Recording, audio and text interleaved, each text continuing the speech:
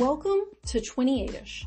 We're a podcast dedicated to making space for menstrual cycles, cyclical living, divine feminine power, and everything in between. We get into the details of periods, hormones, cycle tracking, feminine business prowess, and every other aspect of being a bleeding person. I'm your host, Carrie McKinnon. I'm a menstruality mentor and the CEM, Chief Executive Menstruator at 28ish. Be sure to check us out at 28ish.com to see our cycle tracking art, and feel free to leave us a comment letting us know what cycle day you're on. Thanks for listening, and remember, your cycle is more than your period.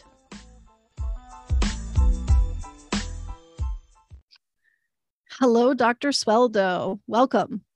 Hi, Carrie. Thank you so much for having me. This is awesome. I'm excited to be here today.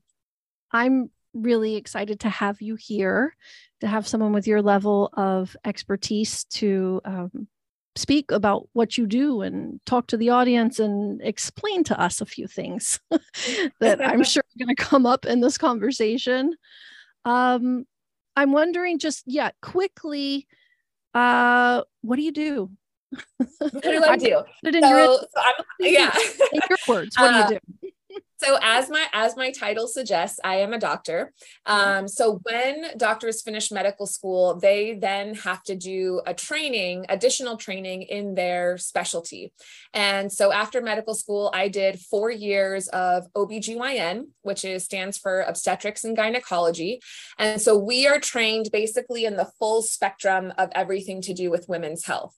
After you finish your residency, some people will go into different tracks. Some people will do gynecology only. Some people will work on the labor floor only. Some people will stay as a general OBGYN and cover the full scope of things. And then some of us will do additional training. So it's called a fellowship or a subspecialty in different aspects of women's health. And so after my residency, I did 3 more years at the University of Connecticut in infertility. Okay. And I umbrella it under infertility, but the technical term is REI, reproductive endocrinology and infertility. So it's not only the infertility piece, but everything related to women's hormones. So we are really sort of hormone/fertility specialists. And to do that, you have to also have board certification. So I'm actually double board certified. So I'm board certified in OBGYN and I'm board certified in REI. So in a short, not so short story, that's what I do. I love that. And that translates, I think, to you went to school for a very long time. Yes. Yes, ma'am. You got that right. You got that right. And went to school in 2 different places, didn't you? Well, a few different places, if you count different places in the US, but you've been to school in different countries. Yes. So my story is a little bit different than the average person. My parents and all of my extended family, so cousins, aunts, uncles, everyone, they are from Argentina. Beautiful, beautiful country. And when I was 15, my parents decided that they wanted to move back. And so I actually finished high school there and then decided to stay for medical school there. So I did my medical school training in South America. And then I took all the sort of equivalency exams and all the things that you have to do, and then came back to California for my OBGYN residency. And that was familiar because I came back to my hometown of Fresno. And then I moved to the Northeast for my fellowship. So I did 3 years in Connecticut, and they were my top choice. And I had amazing, amazing training. Although I feel like to live in the Northeast, you have to kind of be born and raised there. Because the of winters weather are pretty tough. Yeah. And then once I finished my fellowship, I decided to take a job in Florida. So I actually joined a big practice in Miami. I was in Miami for 3 years. And then now the last 4.5, I've been back in California. So I really have lived in several different places. And I think it's given me kind of great perspective, into my patient population. I think it's made me a better doctor, to be honest, all those different. Well, yeah, that's interesting that you bring up patient population kind of immediately there, because that's kind of what I was thinking. Like, are there like culture difference amongst the patients actually in terms of like, I don't know, you can tell us like in terms of what, but I would imagine in terms of like what they're concerned about, what they're asking you Sure. about, or yeah, can you talk about that? Sure. I mean, even so, I think, internationally, it is well understood that there's going to be cultural differences. I think what's maybe less obvious is that from California to Florida to the Northeast, there also are actually significant differences. It's, the ethnicity base, the education base, income and access base. So for example, Connecticut is what we call a mandate state, where treatment coverage is required by insurances, by the state government. And so a lot of patients have fertility treatment coverage versus in California and Florida, they do not.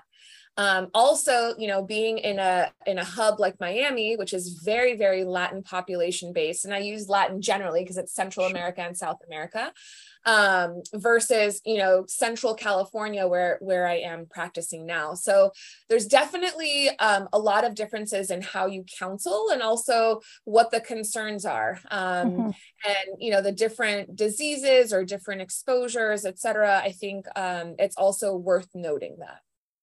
Yeah. Very interesting.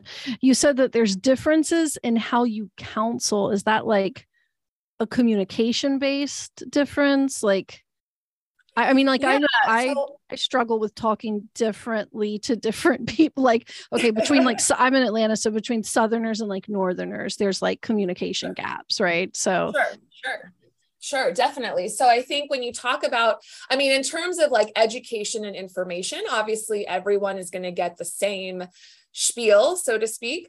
But when you talk about, let's say, treatment options, so in my specialty, we talk a lot of times about egg donation or sperm donation or surrogacy. And depending on, who the audience is, they may be more, oh, I'm so sorry about that. It's okay.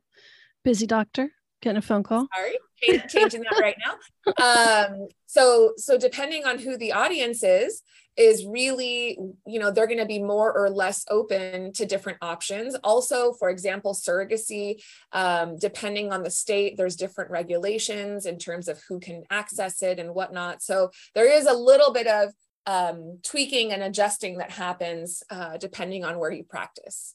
Interesting. Yeah. So, and it sounds kind of like access and trends within the fertility world are impacted by location. For sure. Yeah. Okay. Very interesting and not surprising at all. Speaking of location, I think it's really quite interesting just you being like I don't know if we call this a second culture kid. It's like my kids, they were born in another country and lived there until they were like 10 and then came here to the States. And then, so like they have these dual cultures always kind of that are in their heads in terms of what they're identifying as. What's very interesting to me is that you've had like a dual culture exposure to like medical practices, if you will, between like Argentina and the US. And even in the US, as we just said, there's a lot of variation in terms of like what's happening in the medical realm and patient care. So yeah, can you explain to us a little bit of like maybe what's going on in Argentina, from your perspective? Sure. Yeah. I mean, I think there's a lot to talk about there. So number one, I definitely can identify with your kiddos, because it was a really interesting upbringing where you were always a little bit different. So, here we had a very, very strong Argentine influence. And then there, we were considered the American kids. So, it's a really interesting way to be brought up. We were very fortunate. We got to travel a lot with our parents. And so, I always like the term global citizen and definitely feel very strong ties to both the US and Argentina, but like to consider myself and hopefully, my children will be global citizens as well. As far as the way medicine is practiced, it's definitely very different. Some of the sort of, big glaring differences. So one, for example, is that a few years ago, Argentina passed a national law requiring that IVF be covered. And we are behind in that way. So patients Wow. have a lot more access now compared to what they did prior to that law being passed. Here in the US, as I mentioned earlier, insurers are governed by each state. So there's no federal mandate, it's state mandated, and depending on the state is the different regulations. The second thing that's sort of a big obvious difference is when it comes to egg donation. Egg donation, while very common in the United States, well, I should say both egg donation and sperm donation. I should actually say both. There are some big cultural differences in terms of the acceptance and the willingness to talk about it. So in Argentina, it's still very much not taboo, but it's not something that's openly discussed. It's kept very private within the couple or within the immediate family. A lot of times the children are not informed. Here, that is still the case sometimes, but there is much more of a philosophy towards openly discussing that. In the reproductive psychology literature, they talk about keeping it a secret is associated with sort of negative connotations. And particularly now with all the genetic tests that are, available to consumers over the counter, you don't want your child like finding out about this as a random coincidence or situation once they're older. Yeah. So I think that those are probably, and then the third striking difference is that gestational surrogacy is up until now considered illegal in the country of Argentina. The tide is starting to change. There are a lot of precedent now, I would say in the last 2 to 3 years, showing that it's becoming more accepted, but it's certainly not, there's no law regulating surrogacy at this point in that country. So there's definitely some striking differences with the way we practice fertility here in the United States. Wow. Yeah, that's very interesting. When you talk about, the kind of psychological side of, or like cultural acceptance of certain parts of a fertility journey, I did see somewhere that you had been speaking about integrative psychiatry. Is that heading in that kind of direction? Or can you speak about like integrative psychiatry and its role in the fertility journey? Yeah, absolutely. So I'm going to actually backtrack a little bit, and I'm going to talk about integrative medicine in general, because I think that is a very new term, even for a lot of doctors, even for myself. That's a term I became familiar with really this year, although it's been around a lot longer. So integrative medicine is essentially the incorporation of Eastern practices, or I should say non-Western medicine practices. So and when you think of that, you think of things like meditation, mindfulness, yoga, guided imagery, acupuncture, Reiki, massage. I mean, there's so many different things that can be encompassed under that integrative medicine, nutrition, supplements, herbs, etc. So all of those are considered encompassed under that big umbrella term of integrative medicine. I think what's difficult about integrative medicine is because it's not regulated, you really want to make sure that if you are doing those, that you're working with someone who's knowledgeable, who's experienced, who's had extensive training or extensive years of exposure. So, I think it's a really exciting time in medicine because we're really trying to marry East and West. Traditional conservative medicine is very disease oriented. We're very sort of, okay, you have this ailment, take this pill for it, or this drug, or this, whatnot. Treating symptoms. Right. Versus I think when you incorporate these integrative practices, you're really looking at the whole person and trying to identify the underlying cause, and it's not about replacing one with the other. There's really, and that's why I love the term integration. It's really about giving the patient all the resources to give them the best outcome possible. So both traditional sort of conservative medicine, as we grew up with here in the States, and then married with those integrative practices. So when you talk about integrative psychiatry specifically, that's just sort of basically the traditional psychiatry. So again, that would include working with a therapist, with a psychiatrist, using medications as indicated, et cetera, but also incorporating these other treatments or these other practices to try and optimize or to try and maximize the benefit from everything else that you're doing with the therapy and the medications. Very, very interesting. I'm kind of getting very excited to hear a doctor talking about this like integrative medicine thing, because that's happening. I know like in the NHS, they do this social prescribing. I don't know if you're familiar with that. I wasn't aware. No. So the social prescribing. Well, from my understanding of it, it's like if a doctor's has a patient that's going to them and like they're maybe pre-diabetes, not instead of, maybe in addition to, the kind of a medication treatment or a pharmaceutical treatment, the option of, hey, here's your local walking group information, like getting them out into the community. Mm-hmm. And I think that that's like this thing between the NHS and like local council government, right? So that the practitioners for these like these different healing modalities, like you were talking about, are registered with those councils, and then doctors can kind of prescribe, air quotes, that in addition to or in place of going a more pharmaceutical route. Yeah. And I think that in the US, this is definitely a newer concept.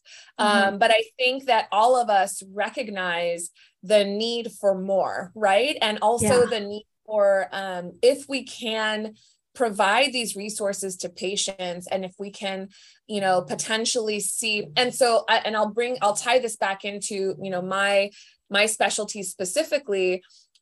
We know it's been well documented that patient burnout and the emotional and physical toll that fertility treatments take is typically why patients stop treatment.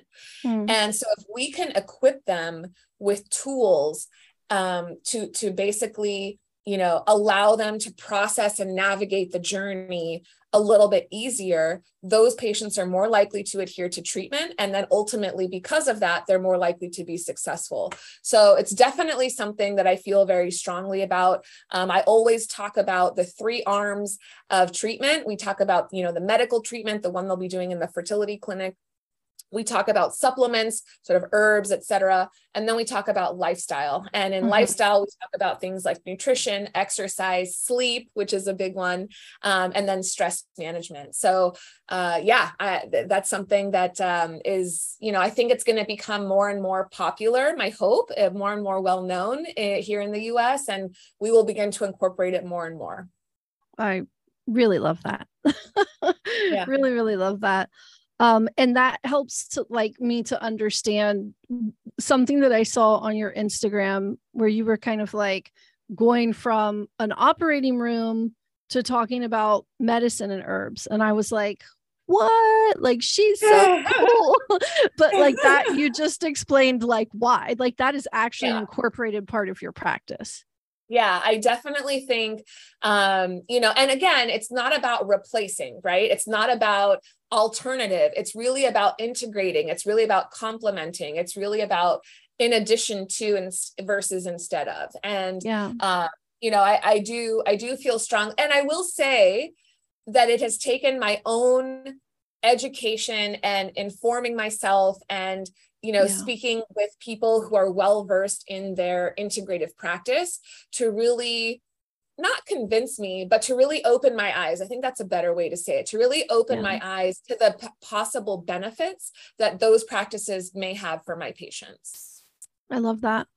And do you yourself meditate? So I always tell people I'm like a baby meditator. Like I just like dip my toe in the meditation practice, but I do. And, it's so interesting. And I'm happy to provide the resources to your audience afterwards, but the expert that I spoke with about meditation and mindfulness, it's kind of like exercise, where most of us have this sort of all or none concept where, if you don't go to the gym and go all out for an hour, then it's not considered exercise, right? Versus just walking around the neighborhood for 30 minutes or whatnot. So she said, for most people, they feel like unless they're doing this hardcore, like 2-hour meditation that it doesn't count. She's like, really, most of her clients they'll do it like at a pickup or a drop off, or when they get to work, they'll leave, 5 minutes early, sit in their car for 5 minutes and just do a quick guided meditation before they start their day. And so I love that. I love that she makes it sort of consistent and easy and, something that is realistic to incorporate into your daily habits without becoming this whole project that you have to do. Heck yeah. Dan Harris of 10% Happier. I don't know if you've ever read that book or no, and it's an app too, a free app. He's all about that. And he was a hardcore, famous news anchor that had a complete breakdown on air and then, discovered meditation. But he's about that, and he's gone way off the deep end with meditation as well, like the hardcore meditation. Sure. But his whole thing is anytime you can, if you're in the back of an Uber, pop in your headphones and do it then. Just that, even that little 10% happier bit is going to add up and have real benefits. So yeah. And so kind of what you're talking about is a lot of people will start out as crisis meditators, right? So they have this acute event that happens, or this acute X whatever, and then they sort of discover it out of necessity. And then if they're able to, because the key here is consistency, right? Like with anything, like with your eating habits, like with your exercise habits, with your sleep habits, this is the same. Consistency is key. So, if you're able to incorporate it into your daily habits, it's the benefits are actually well studied. Yeah. Yeah. Very, very important. And like you said, this concept of crisis, what did you say? Crisis starters? Crisis meditators. Yeah. That's a real thing, isn't it? I was talking to my sister just yesterday and we were talking about how with the use of antidepressants, you might have this kind of baseline. Okay. Right. Mm-hmm. You can use these as a tool to make someone, kind of okay, stabilized. That's the word I'm looking for. And however, if you were to do that with these other things that sometimes we start in crises times to make ourselves okay, that it's that much more powerful as an effect, as opposed to getting on the medication and stopping all of those things because you don't need them as much, right? Air quotes. Yeah. Okay, great. So, can you tell us a little bit about your personal relationship with your menstrual cycle and your hormonal cycle? Yeah. So I started my periods, average, I think I was 11 or 12, somewhere in there. And had them every month. And I would say maybe 2 to 3 years in, they began to get progressively more painful. And I wasn't missing school or anything like that, but definitely, kind of curled up and taking ibuprofen or Motrin or, whatever the, medication was at that time. And interestingly, so my background, for those that don't know, my dad is also a REI or fertility specialist. And so his concern was something called endometriosis. So I was actually placed on birth control pills at a young age, not for contraception, but for the painful periods. And within, a cycle or two, a pack or two of the pills, my periods got significantly better. And I was essentially on birth control for probably close to 15 years or longer. I honestly don't remember. Wow. And I was always well controlled. And I had noticed improvement in my acne. And just, I always did well with them, never had any issues. And funny story. Well, funny, not funny at the time, but funny story now is I was engaged to my now husband, and we were planning our wedding. And I was going to be, so this, this is September, fall of 18. And I said, hey, we're getting married in March. I'm going to be 35, advanced maternal age, this, what I do every day, what I see every day. So I've been on the pill this long. Why don't I get off the pill? At least let my body kind of reset. I don't know why I thought this, because I'm a fertility specialist, but the woman in me was like, let me get off the pill. Let me take a few months to kind of reset. And then after the wedding, we'll start trying more seriously. And then if we're not pregnant by the summer, then we'll do all the testing and and I already had this plan, and, we were going to do IVF and do all the things. And I came off of birth control and never got a period because I got pregnant that first month. Oh my gosh. That's wild. So I was actually pregnant for our wedding in March. And then we ended up having our son, Luca, in July of that year. So what I always tell people when it comes to birth control pills is, they've been around for a long, long time now. Yeah. And we have really good long-term data. And we know that when a patient comes off of birth control pills, they are going to return immediately to their baseline fertility.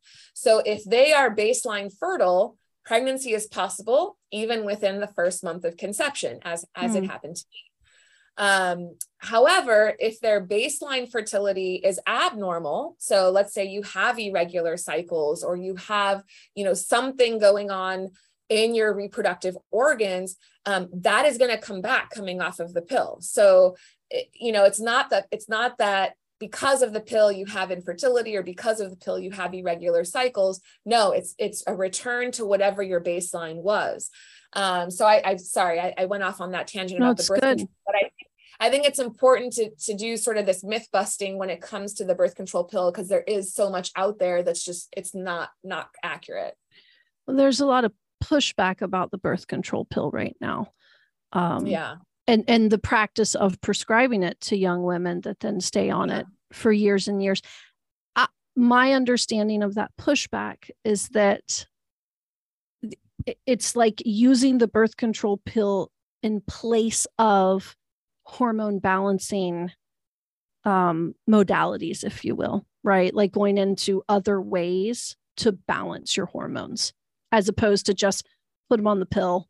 It's a painful period. Keep them on this outside, medicine for years and years. Yeah. So I think that's actually also a myth, right? Okay. Because hormone balancing modalities, outside of talking about these integrative practices that you and I were alluding to, there's really not a whole lot that we can do in traditional medicine. So I think where the gap in communication between the medical provider and the patient, I think where the gap happens is that the patient doesn't understand why they're being put on the pill. And because they don't understand why, they question it. Okay. So what I always tell patients is it's really important to understand. If you have questions, ask. If you don't understand, ask. And so if the patient is being put on the pill for irregular cycles, the follow-up question is, okay, well, why does the patient have irregular cycles? Does she have PCOS? Does she have premature menopause? Does she have, et cetera, et cetera. So what was the evaluation that was done, and why is the birth control pill being prescribed? So I think if both the physician and the patient have a clear understanding as to why the pill is being used, then I think a lot of this resistance wouldn't be present, because I think a lot of it stems from that. Now, there are definitely lifestyle things that can improve, right? So optimal weight, making sure that you are, balanced from a nutrition, exercise, sleep standpoint. I keep talking about sleep because it really is one of the pillars of health. We know that there's so much healing and regeneration and hormone balancing that happens during those sleep cycles. So I do always talk about that. But I don't know of any other sort of hormone balancing modality outside of sort of integrative practices that would be additive to a hormone pill like the birth control pill. Okay. Interesting perspective. But something that's come up on this podcast quite a bit in the interviews that I've been doing is this seed cycling to balance hormones. Talk to me about that. Okay, definitely. I just had an hour-long conversation about it yesterday.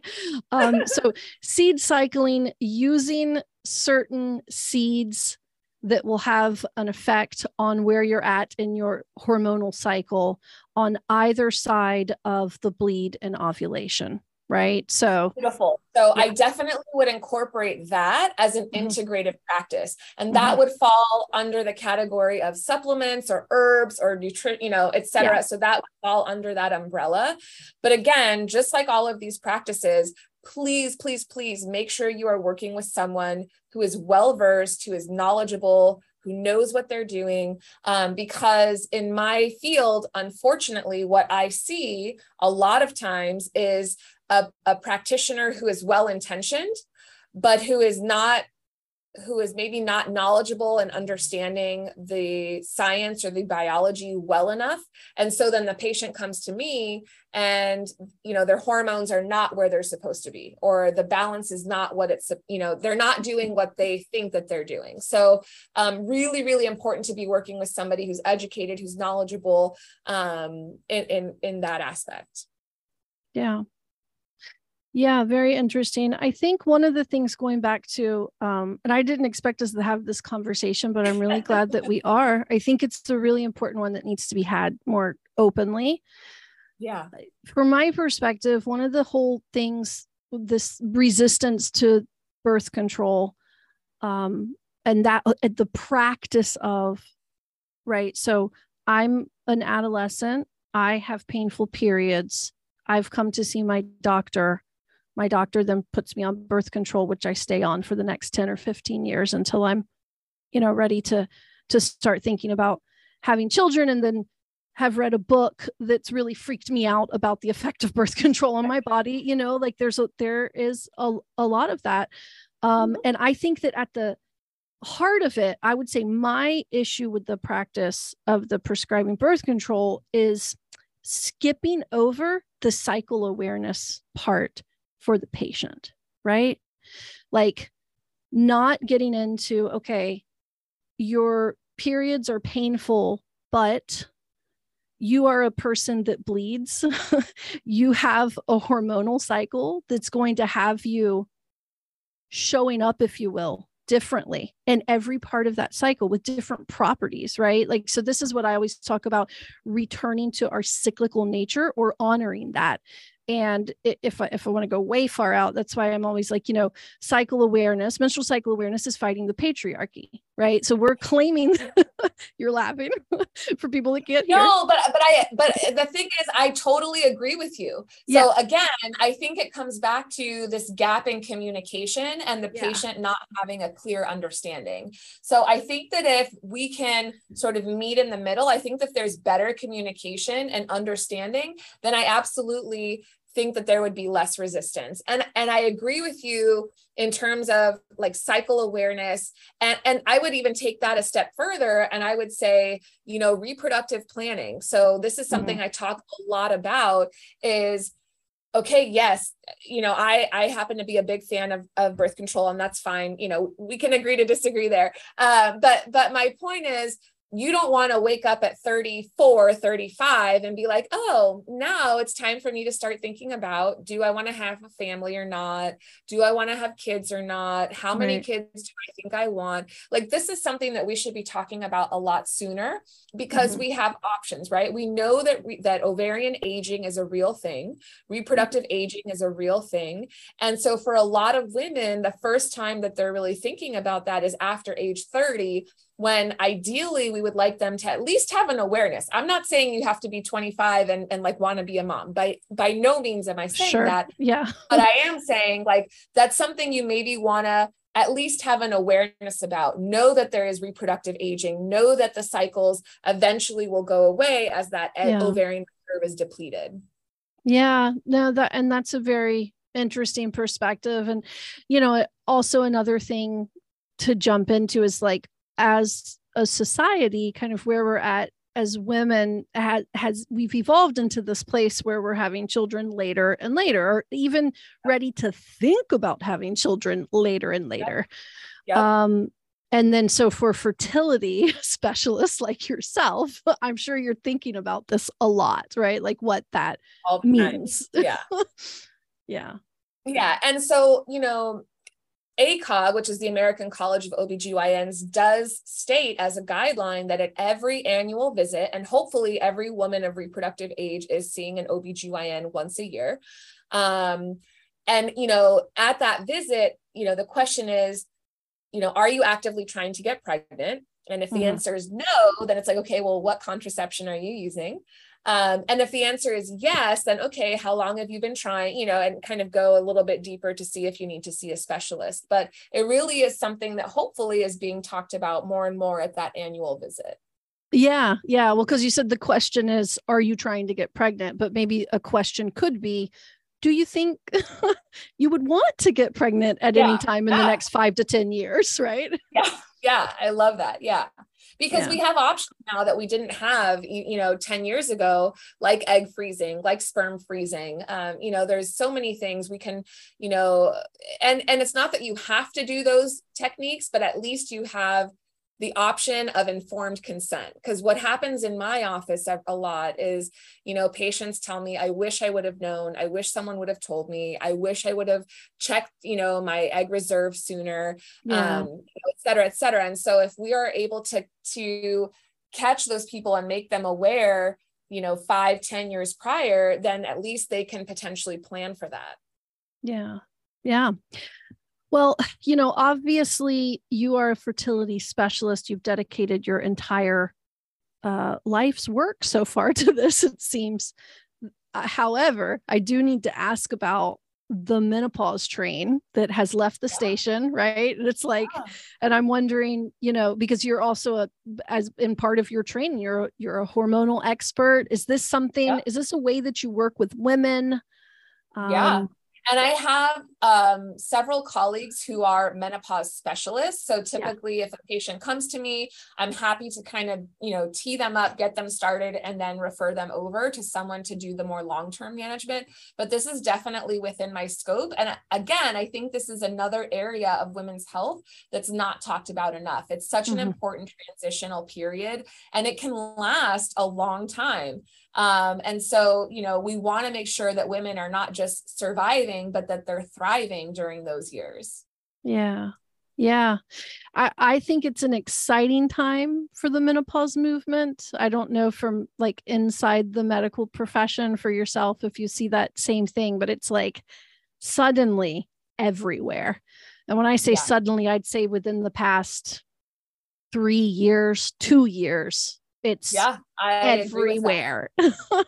When it's everywhere, though, there does come, misinformation as well that's going around. And it seems to me that a lot of the fight is in the HRT and BHRT, right? The hormonal replacement. And that's going to continue to be the case, at least in the short term, for the next 3 to 5 years. And that comes in large part from the Women's Health Initiative study that was published. Now it's been a while because I was a resident when we were talking about this. But the idea is that in the WHI, they basically took all comers. And so they started them on HRT, whether they were menopausal immediately or whether they had been menopausal for 5, 6, 7, 10 years. And so they're just, and at the time, I think we didn't maybe fully understand that, but now we know that you're talking about apples and oranges because it's 2 completely different stages of the menopausal journey. And so I think that's why the pendulum, at first everyone was getting HRT, then post WHI, nobody was getting HRT. And I think now we're finally starting to see that pendulum swing back towards the middle. Okay. Yeah. A more balanced view of it. I think it's great that so many people are talking about it. I did see something also on your Instagram, kind of you reacting to, the use of progesterone cream as like a dangerous because it's not FDA approved, as a dangerous practice. Are there any other practices that the takeaway? I think the takeaway from that is,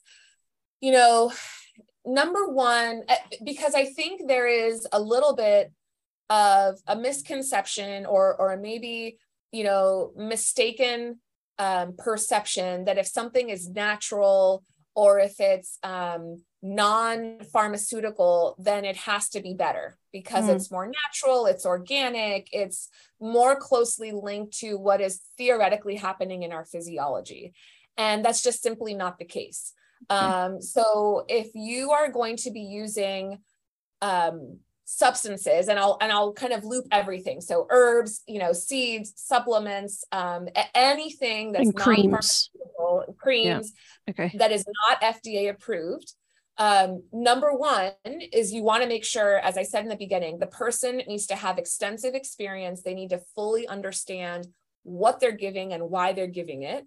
And number two is you really want to make sure it matters where you get these done, right? Or where you're getting these creams or herbs or seeds from, because they're not all made the same. The part of the FDA, you can love them or hate them, but part of being the pharmaceuticals being FDA regulated is that all batches have to have the same dose, the same efficacy, the same half-life, the same elimination period, et cetera.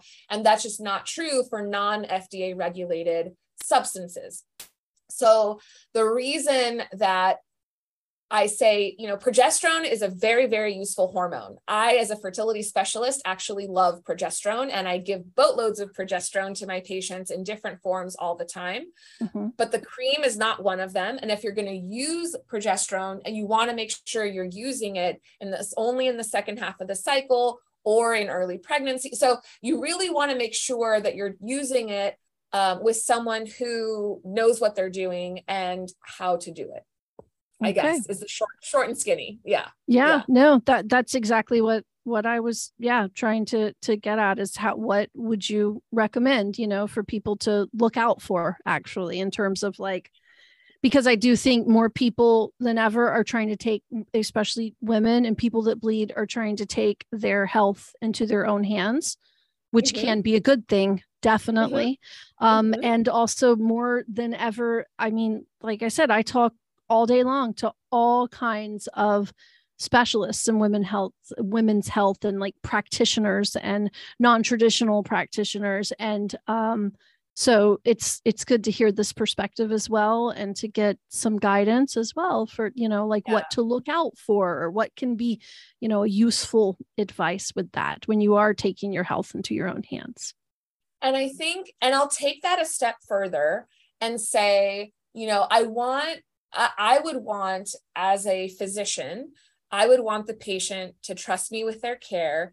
And if the patient is interested in integrative practices, and again, I use that term sort of all encompassing, I want to be open to that. And I want to be able to explore and navigate that with them. So I do want to make sure that as sort of Western trained physicians, we are also open to these other practices, but I want to be very clear that natural, organic, non-pharmaceutical, it's not always better, right? So there's this concept of integrating or marrying. And if you're going to do it, you want to make sure you're working at least with a physician who is open to exploring those things with you. Yeah. Well, and I think that is one of the amazing things about you is that you are out here talking to people and putting yourself out there and saying, hey, okay, this is happening. We're aware in the medical world that this is happening in traditional, Western medicine, and we want to help. Right. So my question is there any kind of official network or somewhere that people can go? I mean, you're there in California, but let's say you've got a woman in a completely different part of the country that wants to work with an OBGYN that is going to be open and going to, take the time to discuss these things and be able to work with them in this way. Where can we go for that? So the short answer is no. There's no official network or listserv or anything like that. But I will say that, and there was a great live with Dr. DeZour on my Instagram on bias, and we talked a lot about the physician-patient relationship. Okay. And in my world, obviously that relates specifically to fertility, hormones, et cetera, but it can be applied to any physician-patient relationship. And I think that even if it's somebody you're seeing once a year, you want to feel comfortable. You want to be able to know that you're going to call that office, you're going to be heard, your questions are going to be answered. And so part of the conversation when you are having that annual visit or that initial, visit is, hey, I'm going through a menopausal transition, or I think I'm having hot flushes, or whatnot. And I would love to work with, someone who's an herbalist. there's a great, she's amazing. And I can provide her information to your audience later. But anyway, and she, who has more than 10 years of experience. She trained in China, and, in that country, they actually do a lot of integrative practices with their medicine. And I would love to explore that with you. How do you feel about that? Mm-hmm. And just have that conversation, just be very open with your physician, because there was actually a study done in the infertility population. The study's 10 years old now, but it said, almost 80% of couples were doing some sort of they call it, what do they call it? Complementary alternative medicine. So CAM was the acronym, but basically an integrative practice, essentially, is what they were talking about. 80% of couples had added some sort of integrative practice to their fertility journey, but less than 25% reported it to their physician. And so, for me, if we're going to have a genuine and trusting relationship, like, I need to know what you're doing. And if you're doing herbs or taking any supplements, even more so, because what if there's interaction with what I'm giving you or whatnot? So you want to be able to have that open discussion. Yeah. That's absolutely. And best case scenario, I think, right? You would be best case scenario for someone to land with you, seriously.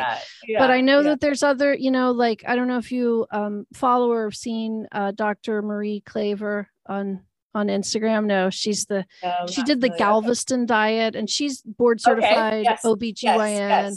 She's making real waves also. And all the time, she's got a huge following, and she's like, all the time she will post their comments and DMs of like, I went to my OBGYN and asked them this, and they told me that it's completely normal to be suffering, and like, she's got really strong opinions about that.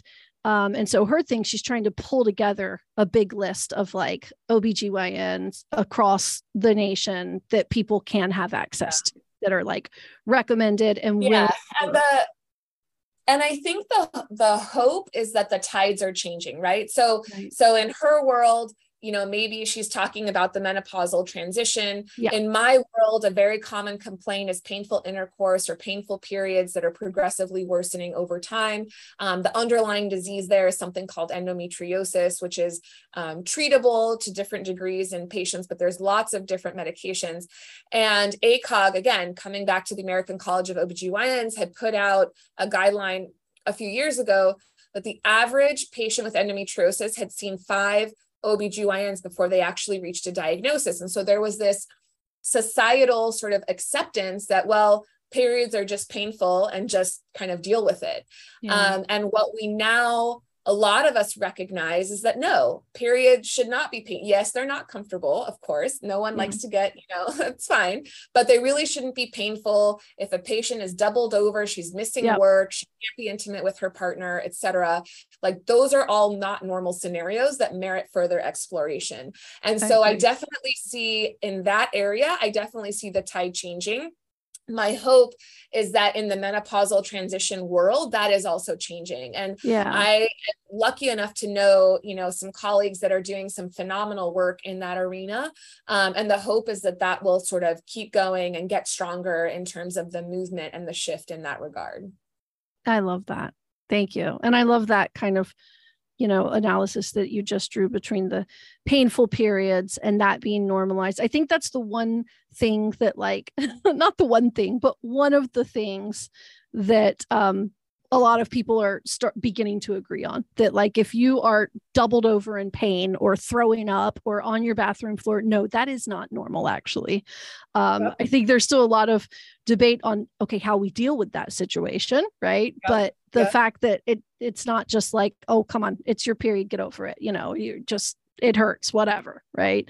And then drawing that line between that and the what we're going through in menopause, what, the brain fog, the hot flashes, that, because that in a sense has been the same thing. Well, it's menopause, that, what do you think? It's normal, get over it.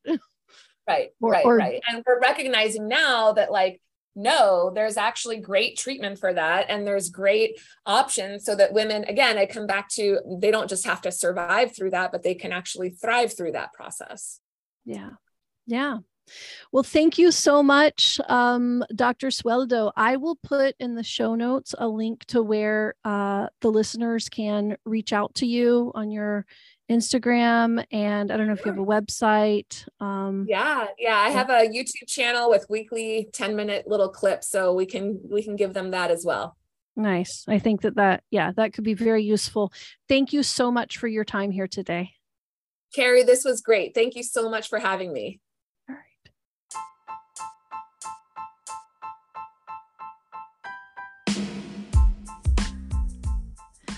Thanks for listening. This is Carrie, and I just wanted to drop in quickly to remind you to subscribe to the podcast, leave us a review, and head on over to www.28ish.com to sign up for our newsletter. And remember, your cycle is more than your period. Bye.